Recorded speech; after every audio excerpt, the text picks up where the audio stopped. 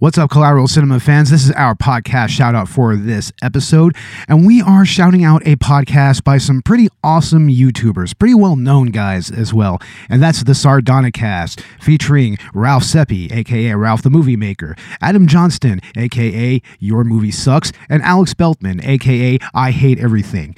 It's a fun show to check out, especially if you love those YouTube channels, which, by the way, I highly recommend you go and check out their episodes. They're really, really cool. And the podcast is a lot of fun as well. So check them out wherever you get your podcasts. And with that said, on with the show. I'm Bo Maddox. I'm Ashley Chancellor. I'm Robert Ortegon. I'm Dakota Chancellor. This is Collateral Cinema.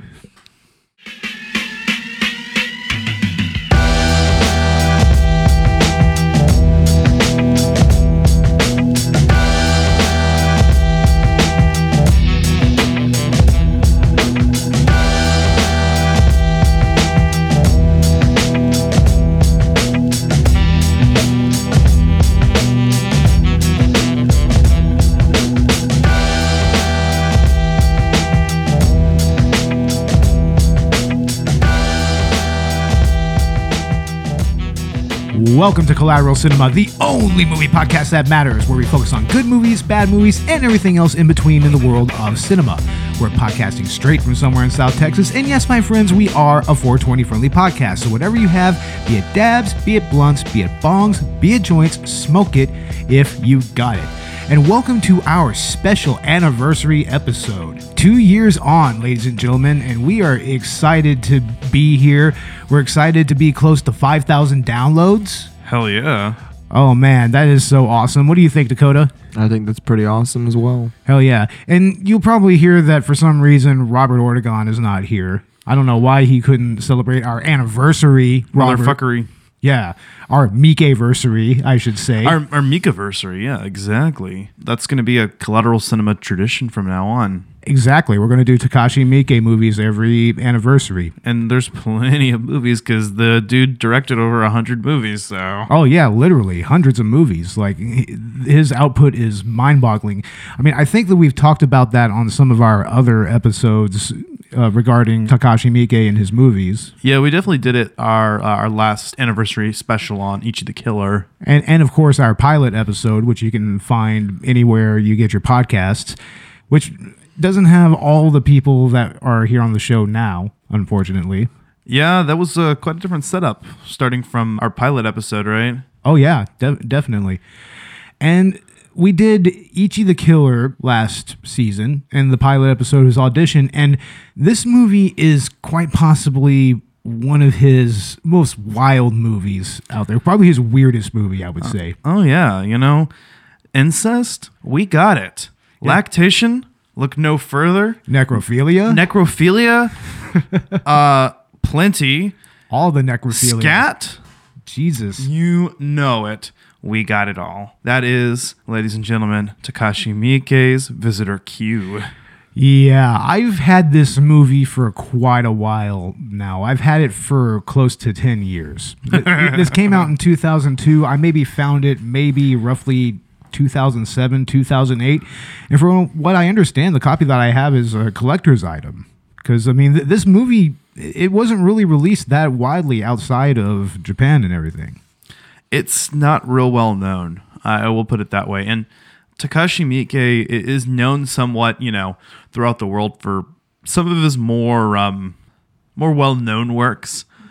This one's a little more obscure, and honestly, I'm surprised because this is definitely the wildest film from him I've seen so far. It's not even the wildest film I've seen from him. Okay. Honestly. I mean, there's some of his movies that, while they're not entirely as disturbing as this or as Ichi or Audition, they're still real mind trip material, you know? Yeah, I agree. And he even has some straightforward Yakuza films, and he has Yakuza films that are out there as Ichi the Killer as well, and he even has other different types of genres. But like I said, we've gone into that a little more in depth on some of our other Takashi Miike episodes. But this movie started as part of a Japanese filmmaking initiative, which was meant to showcase digital video, which was at the time kind of in its infancy, at least good digital video. Yeah, and that comes through here. You can see the novelty of digital film, as a new medium, but also the quality, I guess. It's really got that found footage quality. Yeah, we'll get a little more into the found footage elements of this picture here in a little bit, but I mean, I don't really recall what the other movies were that were released as part of this initiative, but I remember seeing some of the clips on YouTube and everything, and I mean, a lot of it looked pretty interesting, but I mean, not nearly as penetrating and thoughtful as this movie. Yeah, this movie's got all of the elements of a shock film, except Miike never does shock for the sake of shock. There's always some kind of social commentary behind it, and even if it's kind of hard to wrap your brain around, that's definitely still the case here. This movie is no exception to that. Oh, I mean, definitely. And the digital video of that time, I mean, of course it's nowhere near what we have now. We have like ultra 4K recording just on our iPhones, right? Like 1080p. Yeah, that's true. I mean, we can do 4K video on the iPhone now. Yeah, and it's been that way for several versions now, from what I understand. Yeah.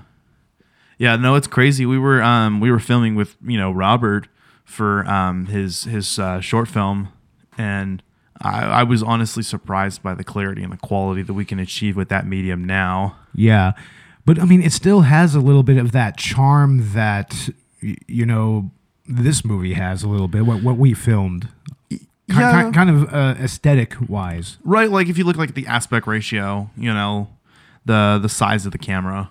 Yeah. And he was using pretty high-end digital technology at the time, but at that point in the early 2000s, you just didn't really see a whole lot of movies being made with this type of technology. And you still don't. I think most filmmakers still prefer to use, 35 millimeter, right? A lot of them prefer to do it. I mean, it just depends on what type of feel you're going for. Right. Like some people will go with like 16 millimeter, I think, or sometimes a higher millimeter. Right. But what is that size for? What's up? What is that sizing for, the millimeter? It just kind of gives a different aspect ratio, a different frame rate and everything. That's interesting. Yeah. Have you seen Gozu? It's another Miike film. I have Gozu. You do have Gozu. Okay. In fact, that's probably going to be next year's. That's what I was. That's going to be next year's Miike-versary movie. I believe so. It. No, don't look anything up on that movie. Don't look it up? No. Okay. Don't spoil that movie because... I mean, I might even show y'all that movie before we even get to our anniversary next year, but no, that's going to be something really interesting to get into, especially that ending. What about 13 Assassins? I have that movie as well. That's more of a straight-up Chinbari film, more or less. It's a samurai movie. He did Phoenix Wright. Oh, yeah. Video game adaptation, and recently JoJo's Bizarre Adventure. Yeah, only he could bring JoJo to the big screen, as far as I'm concerned. I can see that, definitely. Only Takashi Miike can do it because his vision is just that unique. Yeah. But he's also done lots of children's movies. He's done, he did a movie called The Great Yokai War, which was really cool. I mean, I don't know if we've gone into any of this on the previous episodes. Like I said, we have talked about his previous work. We've discussed his filmography before, but there's just so many films that I wouldn't be surprised if there's some that we've missed. I mean, there's no way we've got them all. Oh yeah. I mean, he has other trilogies, like the Shinjuku Triad trilogy and the... I'm sure we mentioned Dead or Alive. Yeah, the Dead or Alive trilogy, which is fucking fantastic. I love it. Yeah, from what I've heard, I mean, the three movies are not related in any way other than having the same starring actors. Well, it's supposed to be like a reincarnation kind of thing, from what I understand. That's kind of how it works with Dead or Alive. But of course, I mean, this movie is more of like a slice of life family drama gone absolutely batshit. Yeah. And it's really based off of a movie that a director named Pier Paolo Pasolini did. He did Salo or the 120 Days of Sodom, which I might bring to the podcast next season, and you're going to have to see it, and it's not going to be pretty. You hear that, Dakota? I don't like the sound of that. Oh no, you will. That will break you, people. It'll break the both of you. This movie was pretty fucked up, I gotta say. Yeah, But I don't know. I think Ichi was more fucked up than this one. But maybe that's just me. Ichi's just way more stylized, though, Yeah. to me. That it just doesn't come off as disturbing. This movie, to me, is more funny than disturbing. This I didn't want to Yeah. watch it though. Like that necrophilia shit. Like I had to look away. I honestly, I don't know. I couldn't watch that shit. I mean, there's just that, the best part of the whole movie, the moment that made me just go, what? No, No, yeah. is the part where, he's fucking the corpse, right? And then all of a sudden he's realizing that she's wet, and he's like, oh, it's the miracle of life, and of course he's saying all this in Japanese, which somehow just makes it more hilarious. And then he pulls his hand up, and there's shit on his hand, actual feces, and that's why she was wet. And then his dick gets stuck inside of her because of rigor mortis. Yeah, we'll discuss the more disturbing elements here a little later, but the digital video, at least from the point of view shots in this movie, it was pretty much kind of proto found footage, wasn't it? Yeah, it definitely has aspects of found footage. I mean, found footage in and of itself, I think kind of needs to be 100% shot in that style, I think, to be considered a quote-unquote found footage film. But certainly there is elements of that. Yeah, I mean, this movie uses elements of digital video in a found footage style, and it also kind of intersperses it with just still shots as well, like especially in the very first scene, the incest scene. Yeah, I remember that. I mean, you have the daughter. She's using a digital camera to continuously take pictures of the whole situation, and you see those pictures kind of interspersed here and there, like in certain frames. It's very slow too. The beginning, the pacing there. It's interesting because the whole first half of the movie kind of is very slow paced, and then all of a sudden, just chaos ensues at right about the halfway point. Yeah, I mean, it's supposed to kind of have that slice of life feel to it, which is a genuine genre of entertainment in Japan, like both with anime and live action. And whereas like Audition was kind of like a romantic family drama gone wrong, this is just a slice of life series gone wrong.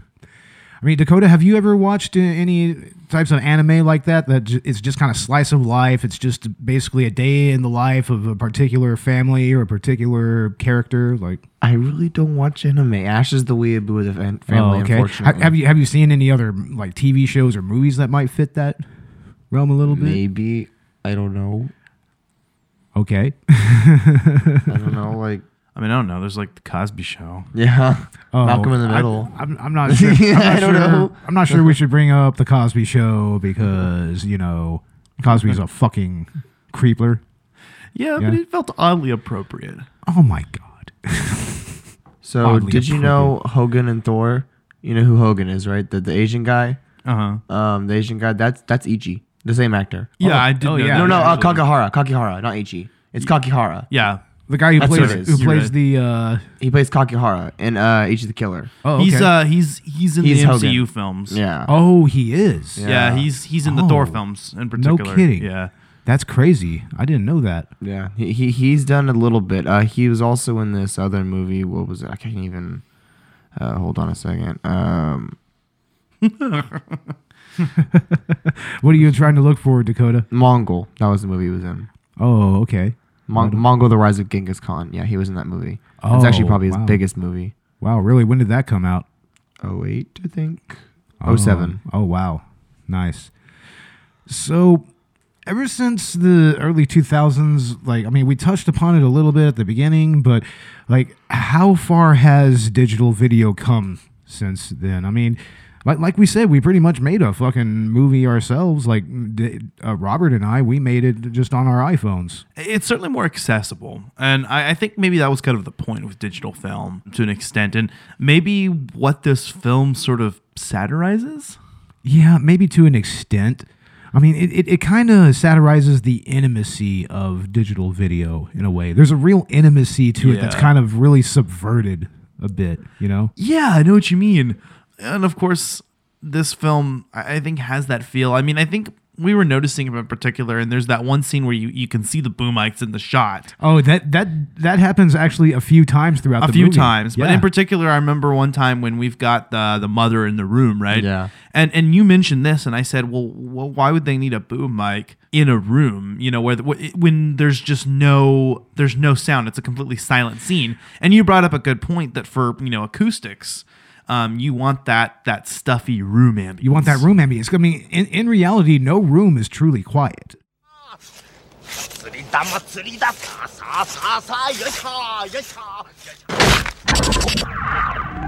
なかなか分かりませんでした。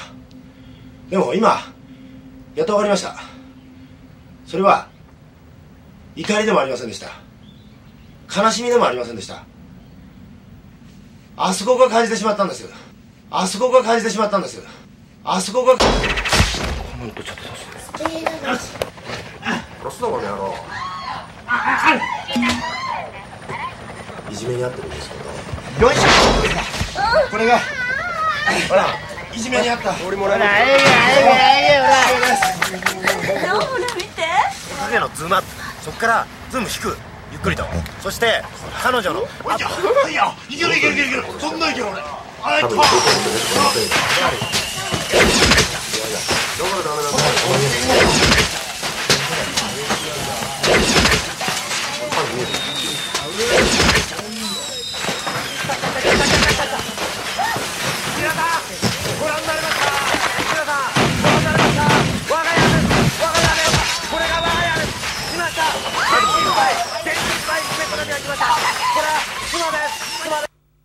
本当はこの家に何しに来たの?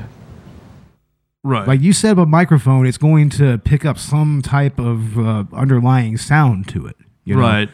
And a lot of sound engineers, especially on television and film, I mean, they'll get some ambient noise just so they can kind of have that on a track to control themselves, Yeah.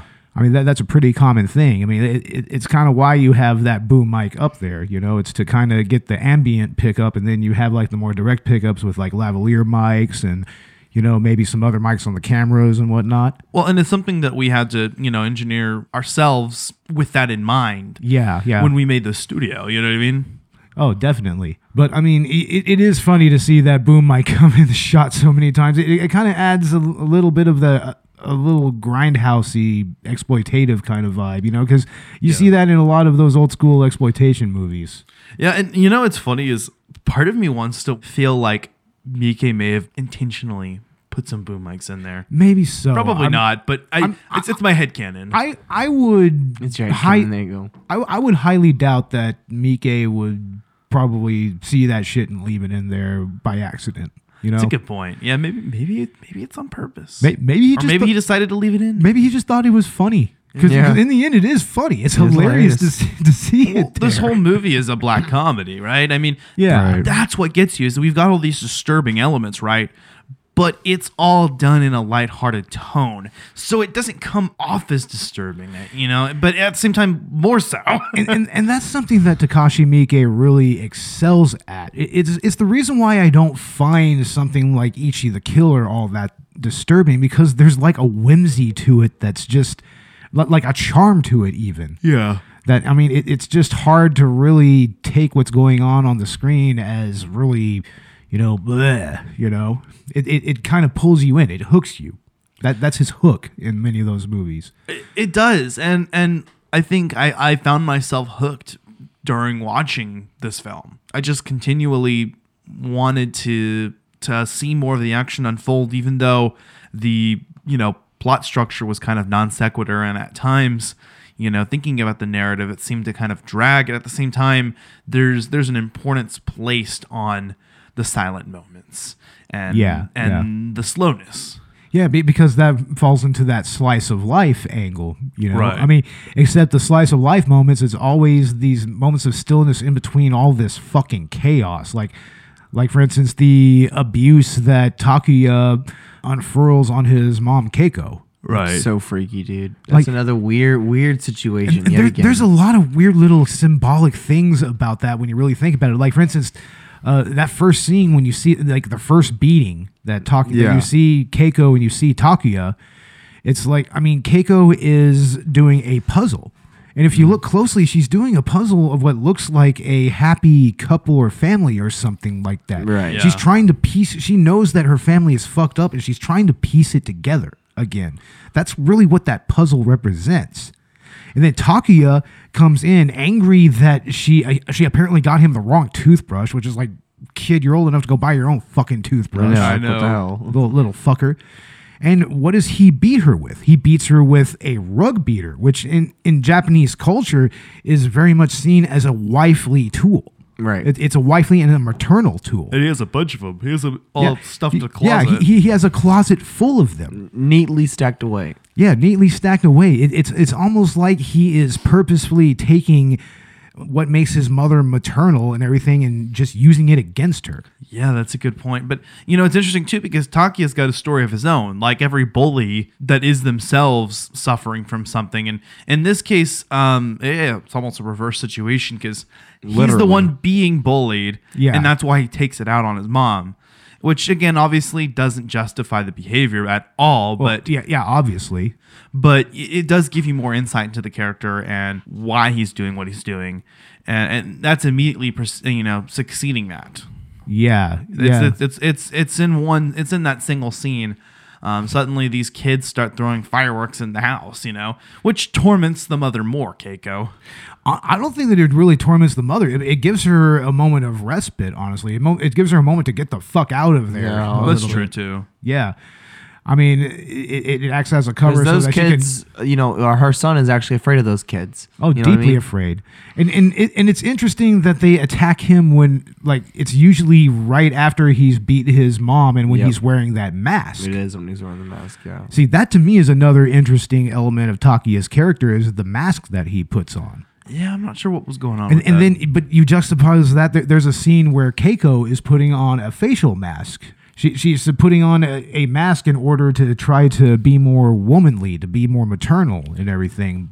But even in spite of that, he still comes in and beats her. You even see her with the mask still on, and she's getting beat by her son. And then shortly after that, a little more chaos ensues with the bullies, I believe. I think so, anyways. I might be mixing up scenes, but it's easy to do that. very easy to do that. And then, you've got Keiko, of course, shooting up heroin. Yeah, the heroin use is a factor in this movie, like even going up to the end of the movie. Well, we're going to go ahead and get into that here in a little bit, but it even ties into the first scene because that's why her daughter is whoring herself out, because she's got a habit that she's got to keep up. Yeah, it's a repeating cycle. Yeah, and that's a constant theme of this movie is cycles, cycles of violence, cycles of abuse, cycles of addiction. It's like that plays out over and over throughout this movie. And ultimately, that's, the disjunctive factor here with this family. Not all the crazy shit that happens. Yeah. You know what I mean? It's the problems that everybody would have. When the family starts doing, the crazier shit, that's actually when they come together, right? Yeah, and that's really the mitigating factor, really, with the visitor being there. I mean, and that's why you kind of question whether he's really real or not, in a way. Yeah. Because, I mean, he's almost like this force of nature that kind of is just unfurled on this family in order to force them to kind of, get their shit together. And, in a sense, but also yeah. They by losing their shit, they get their shit together. Pretty much. That's what I'm saying is they have what seems to be, actual like real problems in society, which brings them apart. And then all this bad shit, insane sequence of events that brings them together. It's weird. Exactly. It's a functional family. Well, it starts off very dysfunctional, but I mean, the visitor is the catalyst for all these changes that occur. But changes, but like not good changes. This motherfucker's a necrophiliac now. I mean, his wife is a drug addict. His son beats his mom. And then what kind of fucking family is this? His daughter's a whore. But at the end, they all come together, right? I mean, Yeah, that was together. They're together by sucking on her tits. That's not together. Well, You never had some titty milk, Dakota? Well, I mean, it's the symbolism that's important there, and mother's milk plays a huge role in this movie. Needless to say, What is it with Japanese people and lactation? No, not needless to say, needlessly. Okay. Well, what there was a whole the floor was covered in milk. It was like an inch of milk on the floor by the time she was done squeezing her nipples. Well, yeah, The son was laying in the pool of milk. Well, don't you get the symbolism there? It's all because it's her. I don't care about the symbolism. What the fuck? She's like It's liberating herself. She's reestablishing her role as the matriarch of the family. Okay, that's just disgusting. There's an additional layer here when you consider that a lot of these things are fetishes, taboos, Yeah, they're very much taboos. right? Get a but- new fetish. But I mean, the mother's milk. It's all meant to show that Keiko is really trying to be the anchor of the family. I mean, her husband is unemployed. I'm sorry, Like, but guys, I mean, am I the only sensible one here? You guys are crazy if you think this is normal. I'm not saying this is normal. I'm just trying to interpret what's happening in the movie in a cinematic sense. You know, Because you have to here. You do. Yeah. With Miike, I mean, there is an underlying theme here. There's a message. There's an allegory. We just don't always know exactly what it is. Yeah. It's very much about the dissolution of the Japanese family, especially around that time. They were coming out of the late 90s, which was a pretty severe recession for the Japanese economy at that time. If you go back and look at a lot of the media from that particular period, I mean, you can see it in the anime, in the movies. I mean, that recession played a huge role in their culture and in that particular zeitgeist. It's why, like, it's part of the reason why the husband is, the dad is unemployed. It's really because he got goddamn sexually assaulted on camera, and then they decided to fucking run it. He decided to run it. He decided to run it. He was That's the one who the decided? impression I got. It might actually make sense because it's pretty apparent that the father is really kind of into humiliation. And Right. And that's another. He doesn't care because he kills the motherfucker and then videotapes it. Yeah. I mean, shit. Yeah. I mean, he's really lost any semblance of his humanity in so many ways. But he's also a very traumatized person. You know, I mean, he was pretty much digitally penetrated. You know, I mean, he was sexually assaulted himself. And physically penetrated. Yeah, physically penetrated. Yeah. Physically, definitely. Yeah, with a microphone, which, like for an audio engineer like me, it's just like, oh, god damn. No, that does not sound like fun. Oh, come on, Bo. I know what you do in your spare time. God damn. So I take it that the more disturbing elements of this movie had some real impact on you, especially you, Dakota, because you're kind of beside yourself on some of this. Crazy shit, dude. Oh, like I said, I can't wait to show you Salo. Oh, fuck. But no, that's pretty much required professional film nerd shit right there. You know, honestly, with Takashi Miike, it's always breaking the boundaries of the extreme. It's like, how far can you push cinema? Well, that's the thing. It's not always like that with his movies. I mean, his movies have so many different flavors to them that you can't really. I mean, you can watch like 10 of his movies in a row and not see the same thing twice. Well, no, I'm not arguing with that. Definitely, his movies have so many range in so many different genres. But I'm saying there is an overarching theme with a lot of his movies. Yeah, I mean, this is a recurring aspect. Well, I mean that's just part of being an auteur. You know, you have certain things that you fall back on, like certain type of themes, certain type of shots and techniques, and think certain about ways of directing your actors. You know, yeah, and think about what his most famous films are infamous. You know, what is he most notorious for? Well, he's notorious for the wild, over-the-top, stylistic Yakuza thrillers or the weird-ass horror movies that he makes. Yeah. Like, well, I mean, he straddles the line of horror in many respects. And this movie, oddly enough, is categorized as a horror film by a lot of people, which it's not. It's black comedy, but the movie is so disturbing that it belongs in that category of Asian horror, I think. Well, I remember seeing a video just the other night on the subject, and the thing you have to realize about the whole Asian extreme thing is that that's very much a marketing ploy. It's not so much a genre. It's more of a broad marketing term for pretty much any type of Asian cinema that might be skew a little towards the scary, horror, extreme exploitation type of side of things. You know? I mean, and that usually covers movies from Japan, from South Korea, from Thailand, from from Vietnam and whatnot. It's mostly just Asian cinema. And even over there, they have a term for them based on their rating system called Category 3. And I mean, if anybody knows anything about extreme horror in any sense, you'll know what Cat 3 films are. And now a word from our friend Chaz Rab at the Trial by Error Variety Show podcast. Hey, Collateral Cinema listeners. Chazzle Dazzle here from the Trial by Error Variety Show podcast. Just taking a few seconds to invite you guys over to what we do. Much like Collateral Cinema, we are a grassroots podcast. We invite bands from all over the world to come in, and we dig deep into their souls and find really cool stories to tell you, and there's tons of music every week. So subscribe to us wherever you subscribe to your podcast. We look forward to having you. They're pretty much like... In Japan, that's anything from just a basic R rating to like porn, Like they pretty much just have the broad rating for that.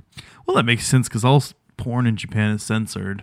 Yeah, which is strange. I mean, we see a lot of that general censoring in this movie as well. I mean, that's Parts a of it customary thing. And some are not. Some of them, yeah. Some of it. I mean, I always understood that it was a pubic hair thing or something like that. They don't like showing pubic hair in public. Then shave your genitals, then you don't have to worry about it. I don't know.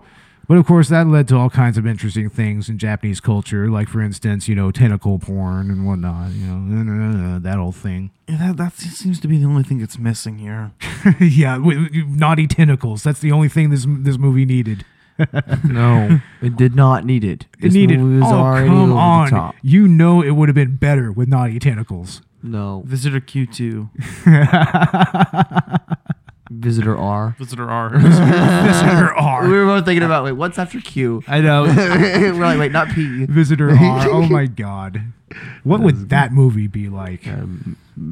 Miserable. I mean, would the Visitor still be in it? I guess so. He'd have to be some kind of omniscient character. Yeah. It's a whole new cast. It's just the Visitor is. Yeah. I mean, Takashi Miike has made sequels to his movies, even prequels before. Like there is a live action Ichi prequel. It wasn't done by Miike, but it is out there.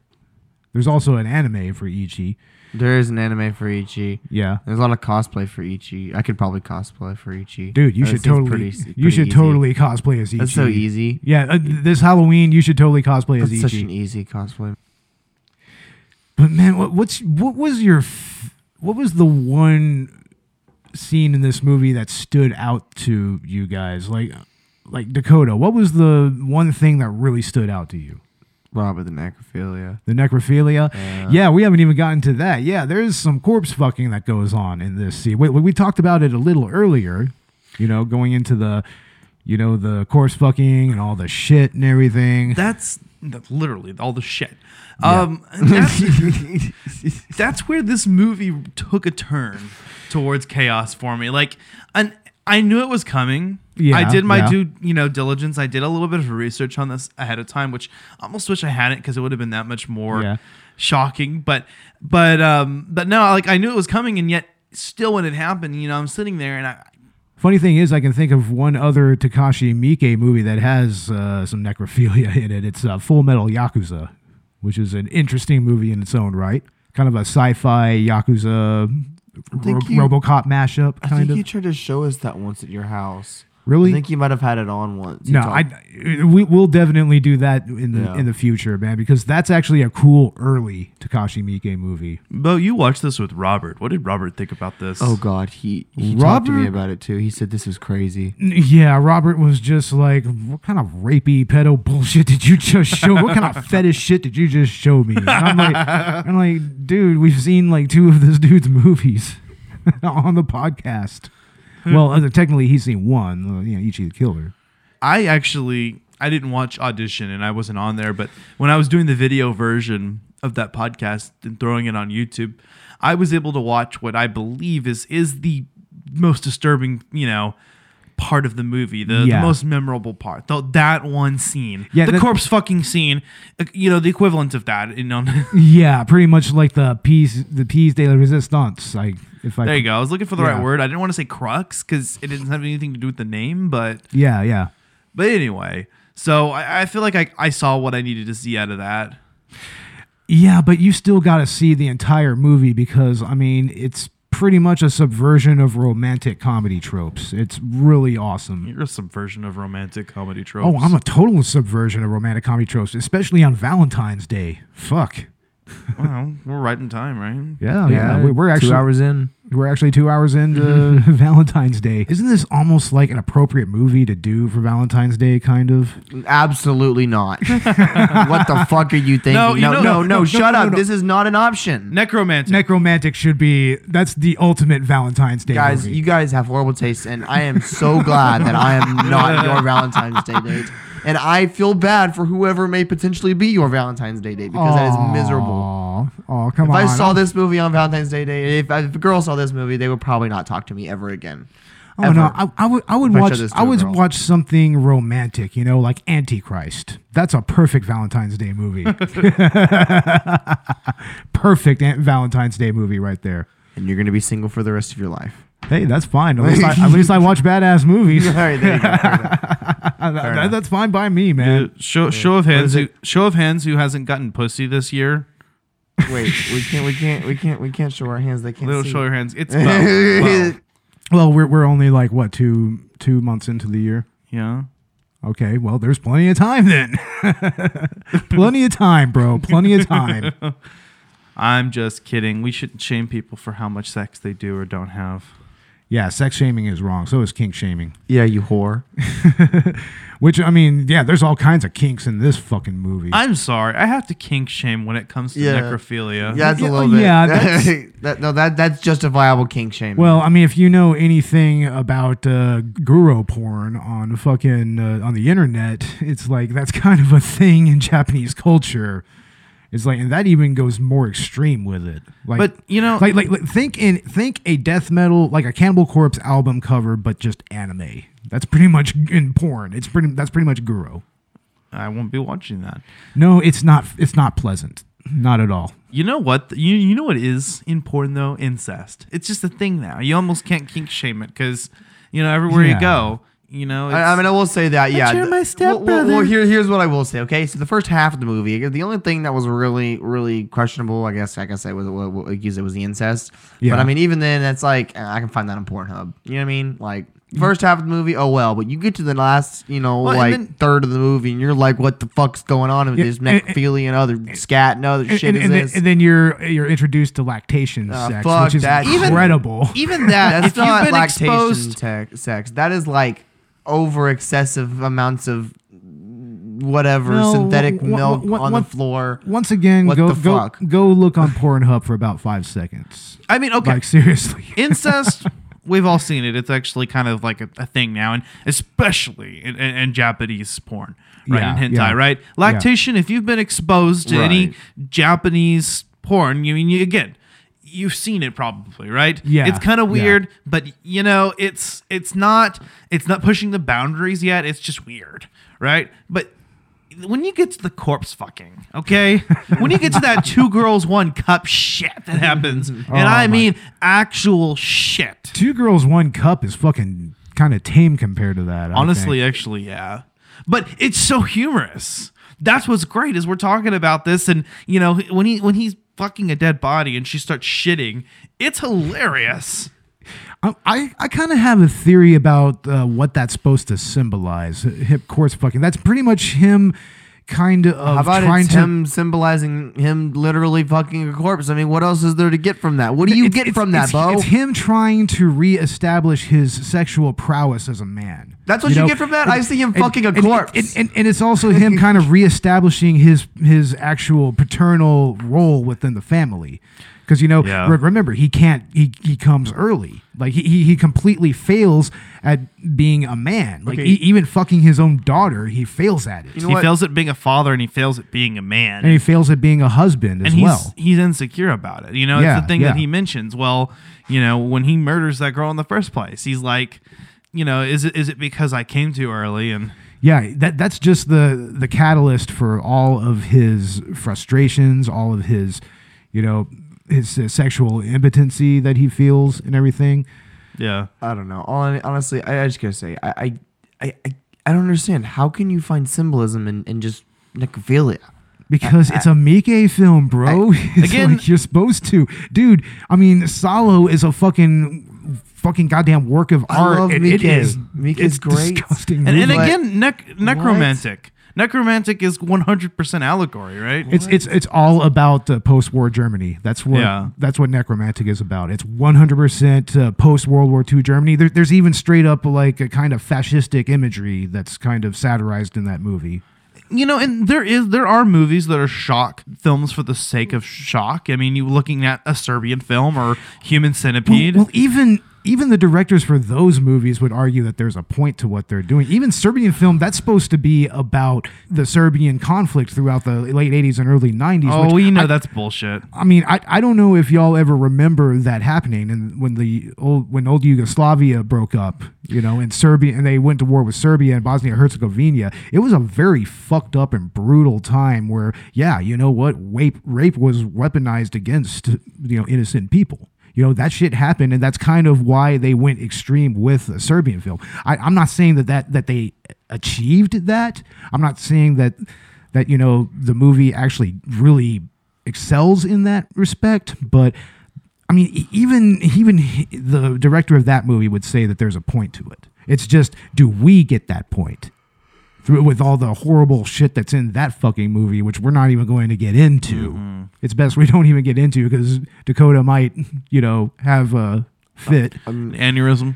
I'm already am. This movie itself is crazy. He got his dick stuck in her, dude. She was dead. Don't you get the humor in that? And his wife helps him. His wife, His wife is all his chipper lactating about wife, And which he his husband doesn't even, her husband doesn't even make her lactate. It's the random invisible visitor guy who comes to the house who's omniscient, apparently isn't real.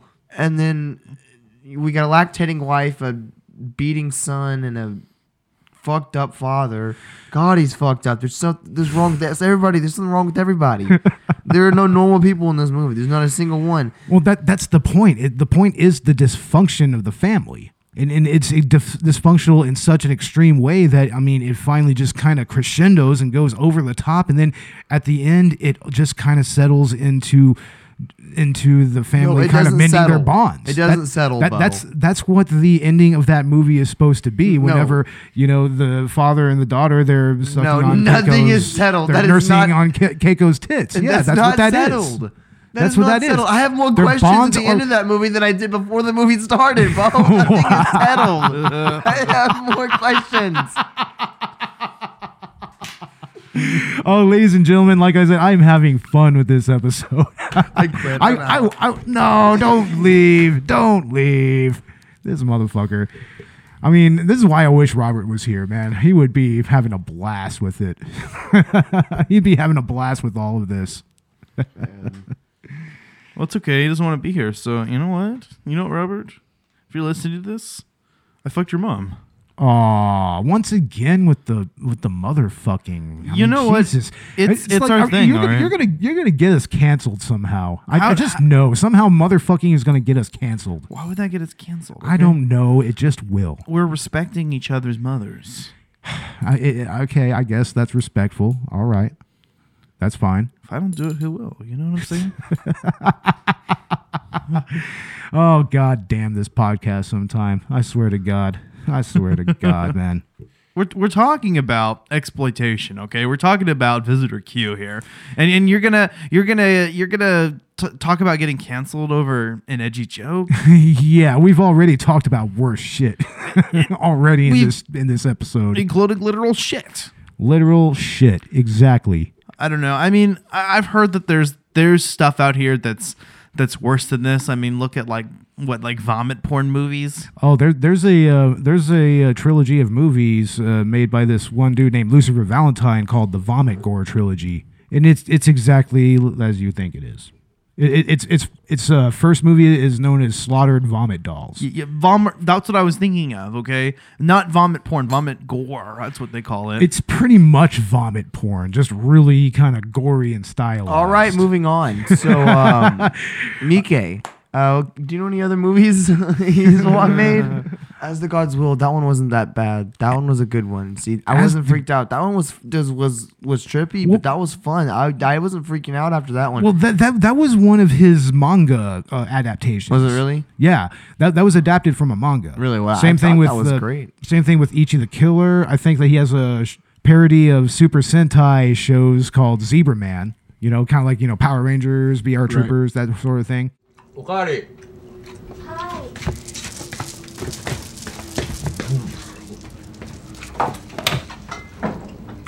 これがまた素晴らしいんだよ。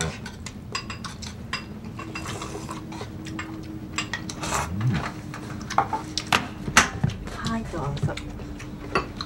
なんだよこれ。誰かの誕生日か。別に。ふざけん。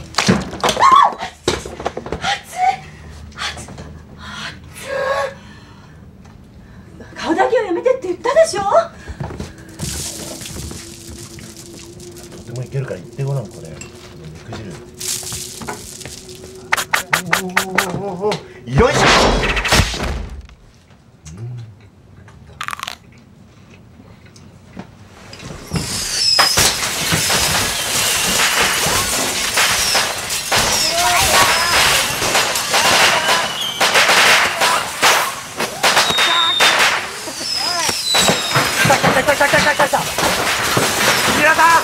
ご覧になれますか。皆さんご覧になれますか。我が家です。我が家です。これが我が家です。来ました。元気いっぱい猫だけが来ました。これは妻です。妻です。はい、妻です。今日は料理が見事でした。これはすみません、試合にも何でもありません。我が家にいます。皆さん見てください。これをご覧ください。すごいです。すごいです。すごいものになってます。この包丁は女房です。皆さんこれです。もう私はどんな感情なのか父親として感情が分かりません。ただ我が家が破壊されています。めちゃくちゃになっています。どうか皆さんこの見事ないじめを Zebras in America? Zebras in America. My hooves! Yes, listen to our Freddy Got Fingered episode, by the way. It's fantastic. I mean, there's all kinds of interesting themes throughout this movie. I mean, we touched on some of them, like, for instance, the whole matriarchal versus patriarchal thing and how Keiko and her husband kind of reestablished their roles in that family through really fucked up ways, but the symbolism is there. This movie was actually particularly empowering, from a feminist perspective. Yeah, I mean, it's a woman who is a victim of serious abuse, and in a way, she maintains her, what's the word? She maintains her own autonomy. Choose your words over carefully her, here, Bo. She reestablishes her autonomy over her body, over her sexuality. I don't know if she overcomes her heroin addiction, but I mean, by a certain point in the movie, that just becomes not even that big of an issue. No, and then the father just continually gets humiliated. So it's interesting. Well, his overarching character theme is failure, just outright failure. I mean, we touched on that earlier.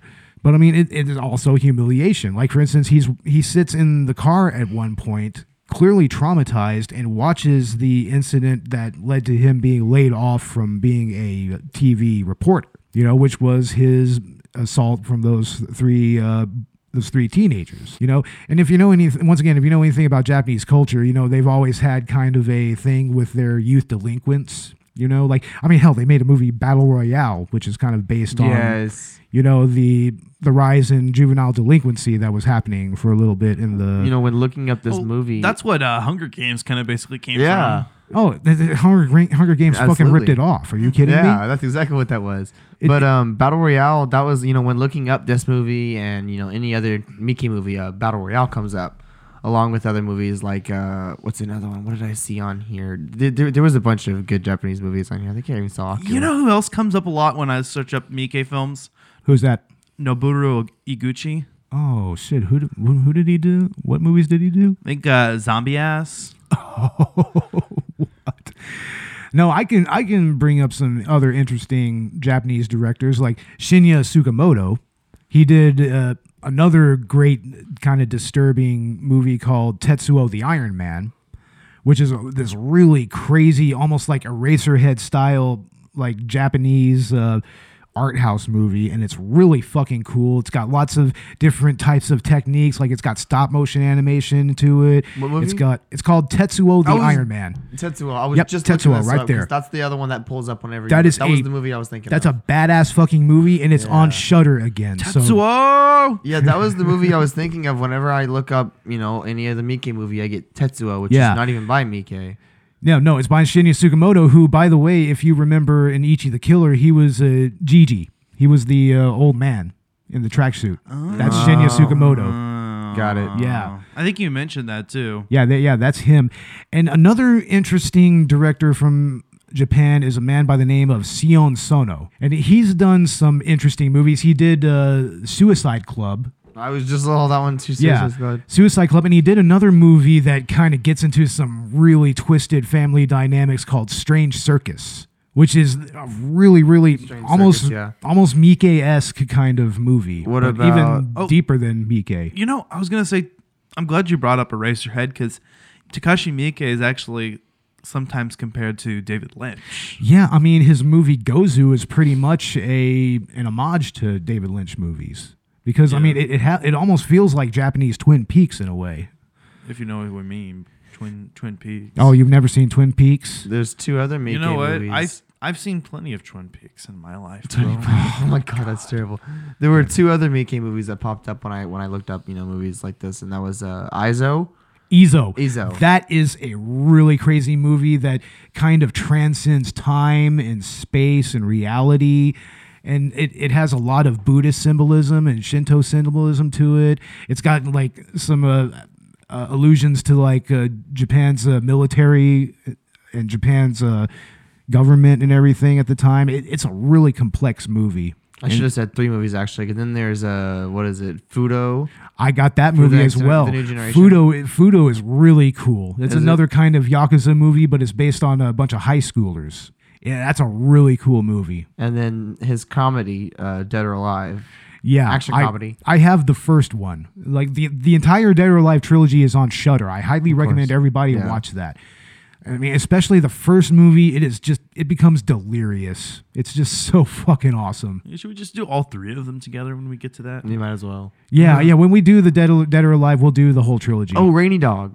Rainy Dog. I have that movie as well. I saw that on here too. Yeah. I have Rainy Dog. I have Ley Lines. He did a couple of movies called Young Thugs, which was kind of more of an autobiographical movie, kind of about his childhood and about the growing up a little bit. What's Cold Fish? Cold Fish. That's another Sion Sono film. Sion Sono. I have that movie, but I haven't actually sat down and watched it yet. It's fun. You know the name. You know all these movies I'm bringing up. Oh, I do. I know all about Japanese cinema and all these Cat 3 movies and shit. The happiness of the katakuri's. See, that is actually interesting because that movie is kind of seen as almost a companion piece to Visitor Q because it has some similar themes to it. I've seen that.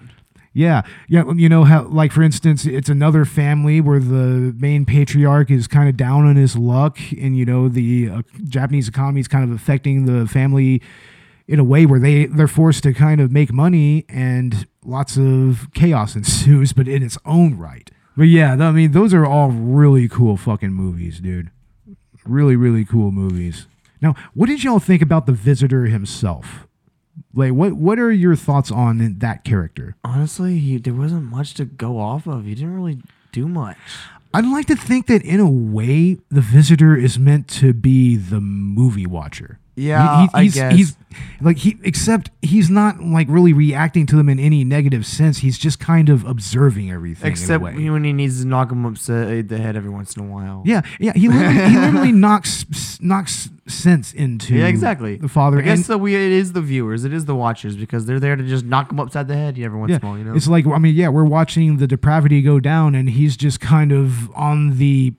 He's kind of on the fringe of it all. He's even isolated from it. You can even see it in some of the shots in the movie. Well, there's shots where the visitor is visible through like a hole in the wall, and he's kind of separated from the family. He's separated from the father and from Keiko, the mother. The visitor is kind of this omnipresent force. He's this ubiquitous element in the film. This titular character who's always there and always involved. And yet we don't learn really anything about him. Yeah. And he doesn't really like encourage any of this shit from happening, you know? He doesn't encourage or discourage, and yet it's kind of like he's given the credit for it. Yeah, I mean, you're right. I mean, he does very little. And yet he's just kind of the catalyst here. Yeah. It's interesting. Maybe there's some kind of allegory here with people's attribution to God in events, but maybe God is just there. Well, like even the child, the son, he said, "Are you here to fuck up my family?" Basically, yeah. Were you here to destroy my family? And he was like, "Thanks." and he kind of just inflects that himself, and then the visitor neither affirms nor denies that. Right. So it's just kind of interesting. You're left as a viewer wondering, is that the case? Did the visitor come destroy them? Did he bring them together? Can we even understand what's going on here? What was with that fatherly figure type thing he was doing with the with Takuya? Yeah, like asking about the sister's room and everything. What the hell? That was weird shit. Well, I mean, in a way, maybe that's what Takuya needed. He needed a father figure to kind of console him a little bit. Because God knows, the father in this movie is completely incompetent. He's incompetent. He's completely out of touch with his family. I mean, for fuck's sake, he sits there and eats calmly while his son beats the shit out of his mom. It's kind of these caricatures of our worst fears or of our stereotypes. You know what I mean? You've got the father that's afraid of being incompetent and not being able to provide for his family. You've got the mother that's afraid of just being passive and, not being able to piece together the family. You've got the son that's prone to anger and the daughter that's completely absent from everything other than a few scenes. Not only that, but, daughters in society are kind of shunned from being sexual. Yeah. And using their bodies and having control of their lives. And in a way, her being a prostitute juxtaposes. Yeah. In a way, she has that kind of control over herself. She does. I mean, it's I don't even see it as a negative attribute. I mean, yeah, she ends up fucking her dad for money, but I mean, in the end, that says more about her function as a sex worker more than it says about her as a daughter, I think. Right. That speaks more to that experience a little more. She treats him like a customer. Yeah, honestly. 50,000, yen to fuck me, and then when he comes too early, she says it's 100,000. Oh yeah, she's a businesswoman. She's an entrepreneur. Honestly. Straight up. She's got business sense. She's her own boss. Now, what did y'all think about the actual technical aspects of the movie as far as the acting and the directing and the actual cinematography? Well, we saw some boom mics, so clearly it wasn't that great. Well, I mean, this was made for a very small amount of money. In American money, it was made for less than $70,000. Oh, wow. That's a very low budget film. And yet Tommy Wiseau spent $8 million on The Room. I know, right? Give Takashi Miike $70,000 and he makes something like Visitor Q. It's like, oh my god, only Takashi Miike could do that though. He's the only one that can have that talent and that know-how to really put together a production in that short a period of time with that little bit of money and still make it cinematically relevant.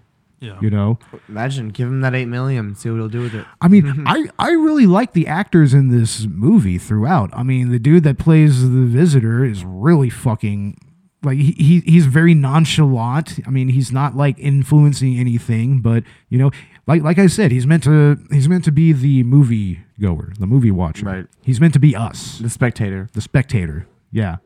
I mean, I really like the actor who does the father as well. He's very over the top throughout the whole Sure movie. is.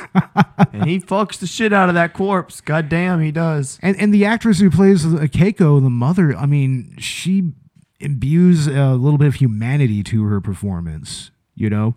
I mean, I think, honestly, she's the best actor out of the entire cast, honestly. Yeah, so was the corpse, did they actually use the female, or do you think they used a rubber body after a while? I don't know. I mean, I wanted to say that was rubber because it kind of looked like it, but that could have been a really good actress. I mean, don't get me wrong. think that I think they wouldn't have had the money to fake that like that. Bullshit. So she probably. You think we had a good enough actor who was letting that shit happen to her? I think that she was just that good of an actress. Dear God, poor lady. Wait, guys.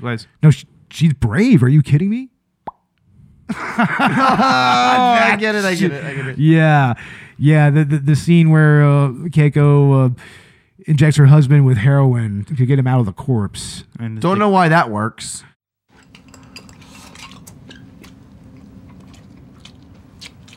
おかわりおかわり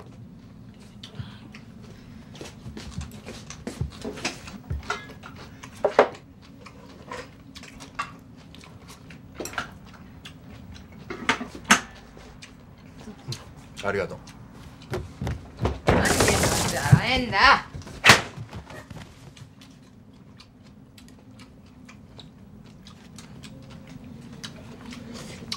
私の知り合いだ。しばらくこの家に住むことになりますから。続けなよ俺のこと無視してていいから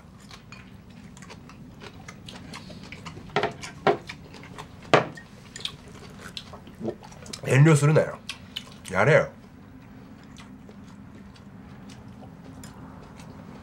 なんで CM が入ってん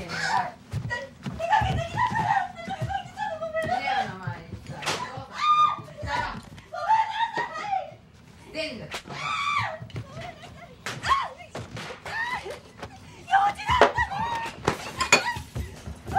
じゃあ私先に寝ますから。おやすみなさい。すみません。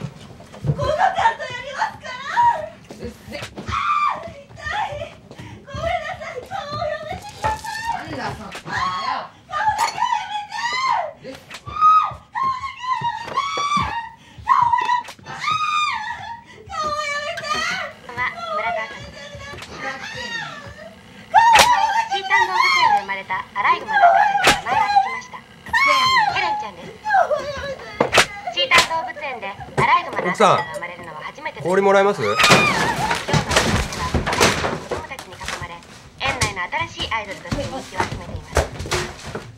Oh, I mean, he's instantly just like, oh, I feel great. He's just relaxed, I'm too. great. Yeah. Then, oh, it came out. Oh, look, it popped out. And everybody's laughing. It's just the greatest thing ever. What the fuck? Yeah. It's actually a very joyous moment. And that's when Not for me. That's when the family comes together, like we said. Yeah, that's when their marriage is saved, pretty much. And he says, you know, when was my wife? My wife wasn't this competent except when we just married. And then there's that moment where they're murdering their son's bullies, and they smile at each other, and then they start hacking the bodies apart, They're including. They're just so content with each other now. Yeah, it's you know, it's family fun. It's fucking psychopaths. Hey, you know what? You wanted to see those bullies eat it, didn't you? Oh, of course, man. They deserved it. Honestly, I thought she killed her kid, dude. I thought that knife was in her kid's head. I didn't realize that he was still I saw that coming, actually. Honestly, he deserved it after the way he treated her. He kind of deserved it in a way. I thought she killed him. I was like, you know what? Go you. Kill your own kid. But no. I like how she reestablishes dominance over her son. Like She does, after the lactation scene, like she's pretty much putting on a feast, pretty much to thank the visitor for doing that to her, pretty much. Because it seems like a very liberating thing for her. Yeah. And like he throws a bowl of hot liquid at her and she's like, not at my face. And she grabs a knife and a cucumber in a very suggestive scene, chops the cucumber. And it's very much set to look like an erect penis. Yeah. And then throws the knife at her son and then takes a bite out of the cucumber. It's like you're emasculating her son. Straight up emasculating her son, which is interesting because in a way, her daughter emasculated her father at the beginning of the movie. I mean, it was an interesting juxtaposition of scenes there between parent and child. In both scenarios. And both scenarios still had a sexual element to it. Yeah.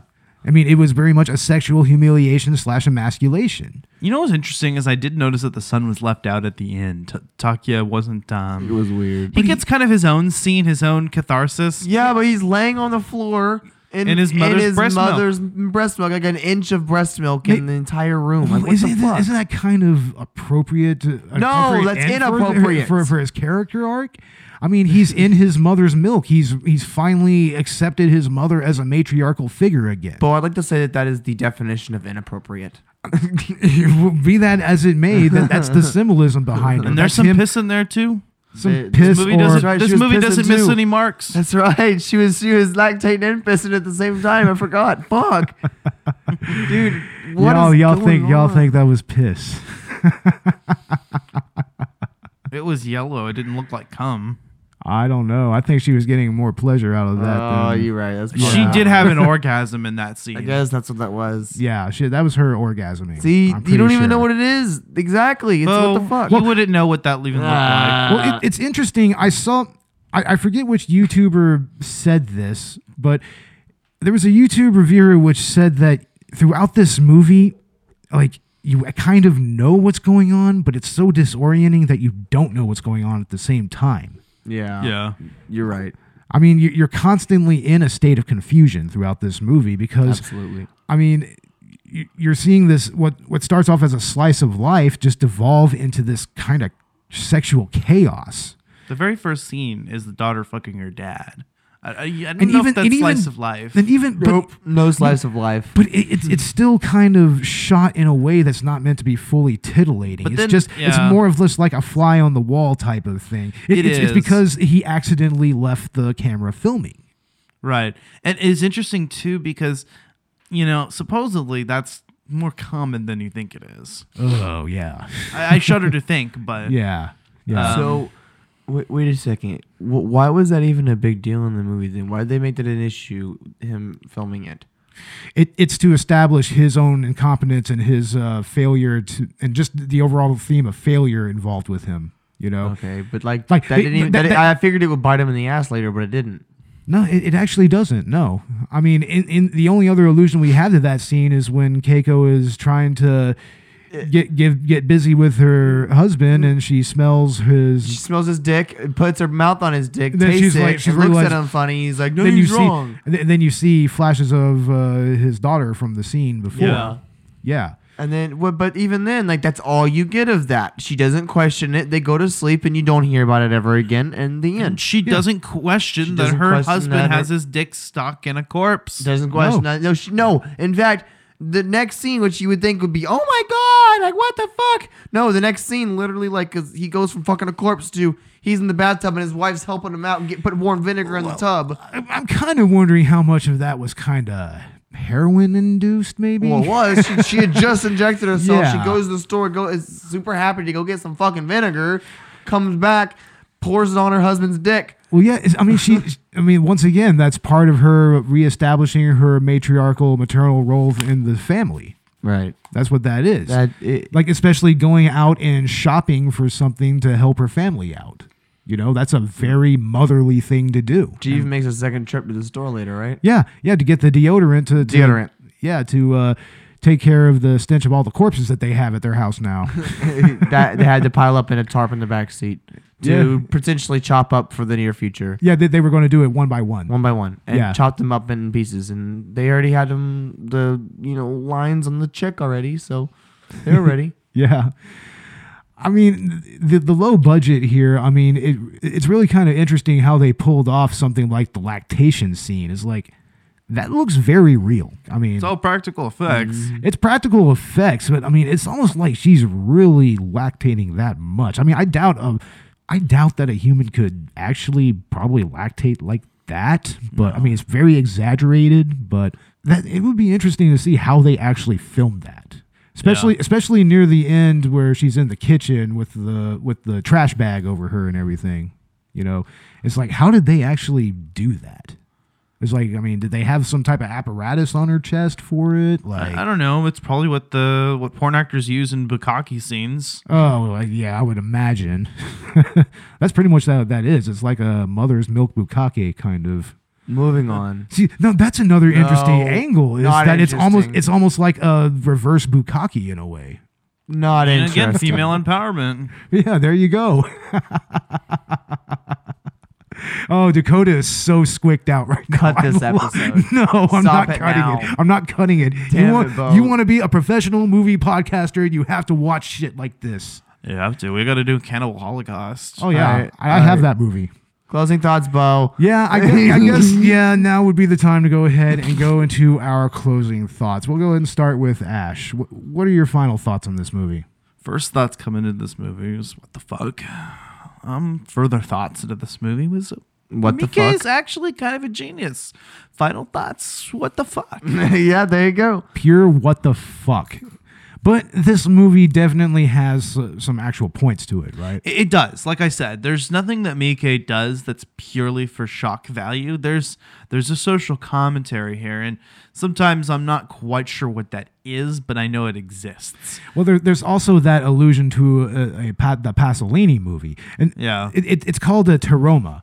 And in that movie, a mysterious visitor shows up at this aristocratic family's house, has sex with every member of the family, father, daughter, son, and mother, And the maid. and the maid, and they all fucking just completely go insane, except for the maid, who seems to kind of become like a Christ figure or something. Yeah, I was Kind of looking something. into that. Yeah. So it definitely, I think, was inspired by that, but it's kind of its own thing too. Obviously, this film is not for everyone.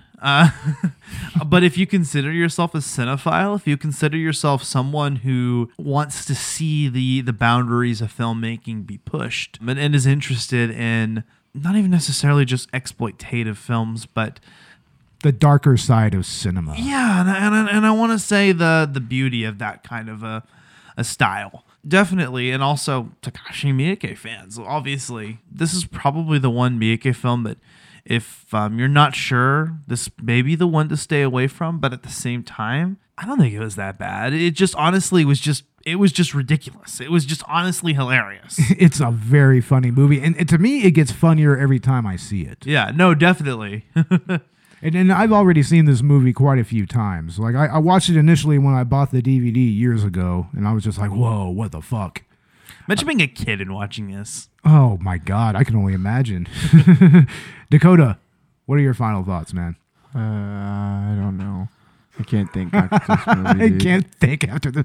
No, just at least give us just a basic opinion. I really honestly didn't really like this movie. You didn't like it, really? No, I couldn't really relate with it, bro. I was okay, don't get me wrong. It was funny. I was laughing. I will say it did get me laughing. Yeah. What the fuck, man? What is going on? I mean, there's some things that are just unnecessary. That lactation, what the fuck? That was like Well, I explained to you what the lactation was about. I know what it was about, and I can get the symbolism all day long, but is it really necessary? There are other ways to symbolize that. I don't think necrophilia has any reason to be in a movie. Oh, then I need to show you Aftermath Genesis then. Oh my god. Yeah. This is even Yeah, crazy. I need to show that to you. Oh man, I'm going to have so much fun with my movie collection with you guys. So much fun. No, it honestly wasn't that bad. It was fun, interesting to watch, but at the same time, it was a little overboard, and I had no clue what I was getting into. Yeah, honestly, I can totally see that. And my final thoughts, I love this movie, honestly, because I mean it has so much symbolism going on underneath all of the craziness. I mean, Miike, it shows Miike's true talent as a filmmaker. Just the fact that he took a $70,000 production with digital cameras and still made it look good, made it sound good. It's like, it's rough around the edges, that's for sure. But it still has all of the thematic elements that he usually goes for. You know, like, of course, like bodily fluids is one of those, you know. And it has its own kind of undercurrent of themes of failure, of incompetence, of trauma, of bullying, of abuse, and cycles of abuse. I mean, it's compelling in that way. It's almost like a socio-political movie in a way. You know, Yeah. it's very socio-political. I could see that. But I really recommend watching this movie if you're able to find it. I mean, it's like I said, it's kind of a collector's item, so it's one of those Takashi Miike movies that's kind of hard to find. I couldn't find it on the internet. Yeah. I had to get help finding this. I had to ask. Yeah, I bought this movie years ago when it was like $10 or $11, you know. So, I mean, I had no idea that it'd become a collector's item like that. And honestly, I'm pretty sure that the copy that I have is a collector's item. Yeah. You know, so. Damn. But I highly recommend watching this. This is amongst Takashi Miike's finest works. It's up there with his craziest movies. It's even up there with his not so crazy movies that are still good. So yeah, if you can track this movie down, watch it. It's worth checking out. If you're a Miike fan, if you're a fan of extreme Japanese cinema or just Asian cinema in general. If you're an otaku. If you're an otaku, I mean, you'll love this movie. And it will satiate your need for seeing some weird ass shit. You miss me with that weeaboo shit. Oh yeah, definitely. No, I'm just kidding. No, this resonated on a lot of levels as an anime fan. Yeah, I can see this kind of being an anime in some ways, like some kind of weird, obscure anime, kind of like Midori Shoujo Tsubaki. I don't know if you ever heard of that one. Yeah, that's a very obscure underground anime that's really kind of twisted in its own right. That has a live action movie of its own. I don't think it's made by Miike, but if you're into that sort of thing, yeah, check this movie out. Yeah. Well, it's time to go ahead and start wrapping things up. We'll go ahead what's next from Collateral Cinema, Bo? What's next from Collateral Cinema? I believe we are doing Spawn next. Spawn? Yeah. The 1995, I believe, comic book adaptation. It was amongst the original comic book movies that came out. All right. You know? I'm excited about that. Yeah, and it's a fun movie in so many ways. I actually legitimately love it. It's actually one of my favorite kind of, background movies to put on. Like, if there's just nothing else that I want to watch, I can always just put on Spawn and be kind of entertained by it. So, yeah, look for that very soon. Hopefully Robert will be there to talk with us about that one, hopefully. And also, I believe we're going to have a promo from them in the middle of this episode. Check out Trial by Air Variety Show. Like, I'm probably going to be doing a guest spot on that very soon. Be looking for that. Also, give us a 5-star review on Apple Podcast and Podchaser, but especially Apple Podcast, because that will, along with the algorithms, that will help us kind of move up in the rankings and everything. That will get more exposure to the show, and it will help us just grow even more than we have already. We're almost close to 5,000 downloads. So, yes, please, ladies and gentlemen, listen to our back catalog, binge our shit, get us to 5,000 downloads. We might even get together some kind of giveaway or something like that if we hit 5,000. Yeah, that sounds nice. Maybe get some kind of DVD and maybe find some way on Twitter to do a giveaway. We could do that, maybe. Yeah. And listen to Collateral Gaming. Our next episode, which we're recording next week, is going to be Star Wars Jedi Fallen Order. If you're not listening to Collateral Gaming, that's Dakota's and my show. We focus on video games. You've got the same boyish charms and... Yeah, the show needs a little more love, honestly, man. We need more people listening to them. Like, give them a 5-star review as well. Seriously, do it. Yeah, give them 5-star reviews all the way through. But we're also looking into bringing some more hosts onto the show. It's going to be awesome. Expanding our roster and having some more guests on, maybe changing up the format next season. I've got some things in mind to kind of ramp things up, but we'll be excited to talk more about that later. Yeah, and there's probably going to be some interesting things in the works for season 4 of Collateral Cinema. I'm thinking even some topical episodes, maybe. Yeah, like maybe some top 10 list or something like that. I think we gotta shake things up. Yeah, shake things up a little bit. Analyzing movies is fun, but I mean, there's some other topics that we can talk about cinematic wise. Shake things up. Kind of like how we did jerk them off with Collateral. Swallow the jizz. Oh my god! Shut the fuck God up. damn it, man! God damn it! God damn it, Ash! Yeah, everybody, like tweet at Ash. God damn it, Ash! Just God damn it, Ash! Little did they know we've been using this the duration of this entire podcast to jizz in a cup. Oh my god! Taking turns and you need to be canceled. Yeah, whoever you need to be canceled, bro. You particularly. Whoever speaks last has to drink the jizz. That sounds like some serious Reddit shit. That sounds like one of those weird Reddit horror stories that you hear Guess about. we're not talking then. Yeah, no kidding. We're not talking at all. God damn it, Ash. Yeah, it looks like Dakota is out of here now. Dakota, get back here. Damn it. Well, anyway, I guess we finally drove Dakota from the studio.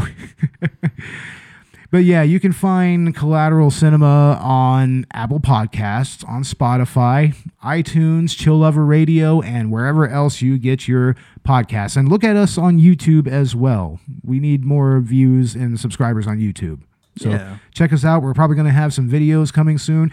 Check out our Patreon, where we have full-length film commentaries for movies like Fire in the Sky and Freddy Got Fingered and The Room. Seriously, I put those together for y'all, so watch them, please. Yeah, I mean, you got to have The Room. It's also my debut on this podcast was The Room commentary. The Room commentary. So definitely come in there, say, oh, hi, Mark, and watch the movie with the commentary. Ding. It's a lot of fun. Yeah, there you go. Ding. We finally got, it's late in the episode, but we got our Room reference. That doesn't count. Oh, come on. I'll give it to you. You're just being a pessimist, Dakota. You know what? Don't plan too much. It may not come out right. Yeah. Become a patron on Patreon. We start at $1 tiers. Help support the show. Like between that and the 5-star reviews, that'll help us grow tremendously. With that said, we're going to go ahead and get on out of here. I'm Bo Maddox. I'm Ashley Chancellor, and that's Tip Dick Chancellor.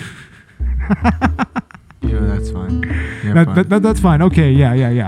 And Dakota Chancellor. I'll let you get away with it this time. It's okay. I'll remember that one. Ladies and gentlemen, we are out. See you next episode. Drink my combo. Oh my God. We are so going to get taken off of Apple Podcasts. God damn it. Laters, everybody. Don't pay attention to them.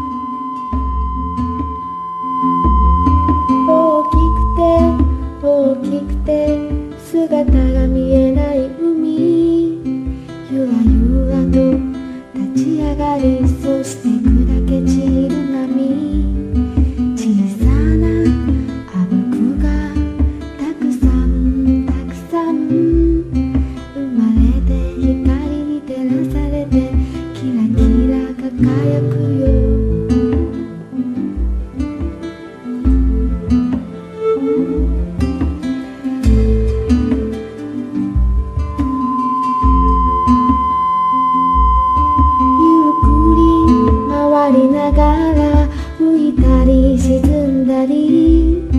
キスして一つになったりまた離れたり少しずつ大きくなってそして弾けた時また海の水に溶けてゆくなんだかとてもなんだかとても私たちとよく似てるみたい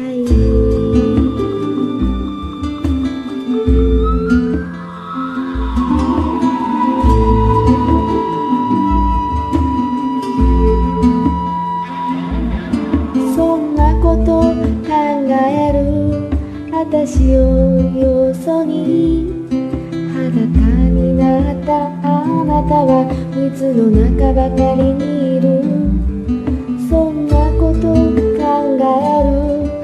私をよそにくつろぎきったあなたは空ばかり眺めてる空ばかり眺めてる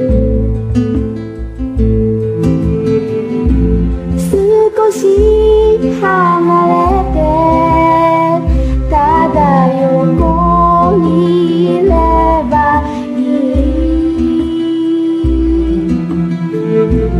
何も言わずに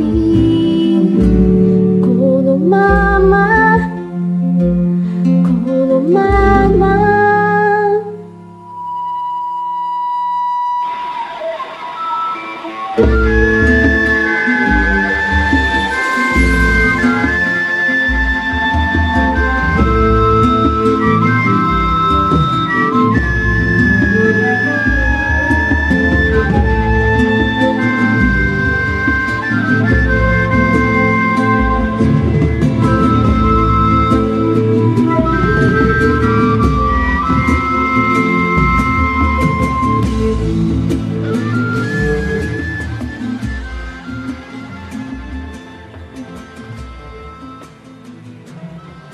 Collateral Cinema is an L Company production. All music and movie clips are owned by the respective creators and are used for educational purposes only. Please don't sue us. We're poor.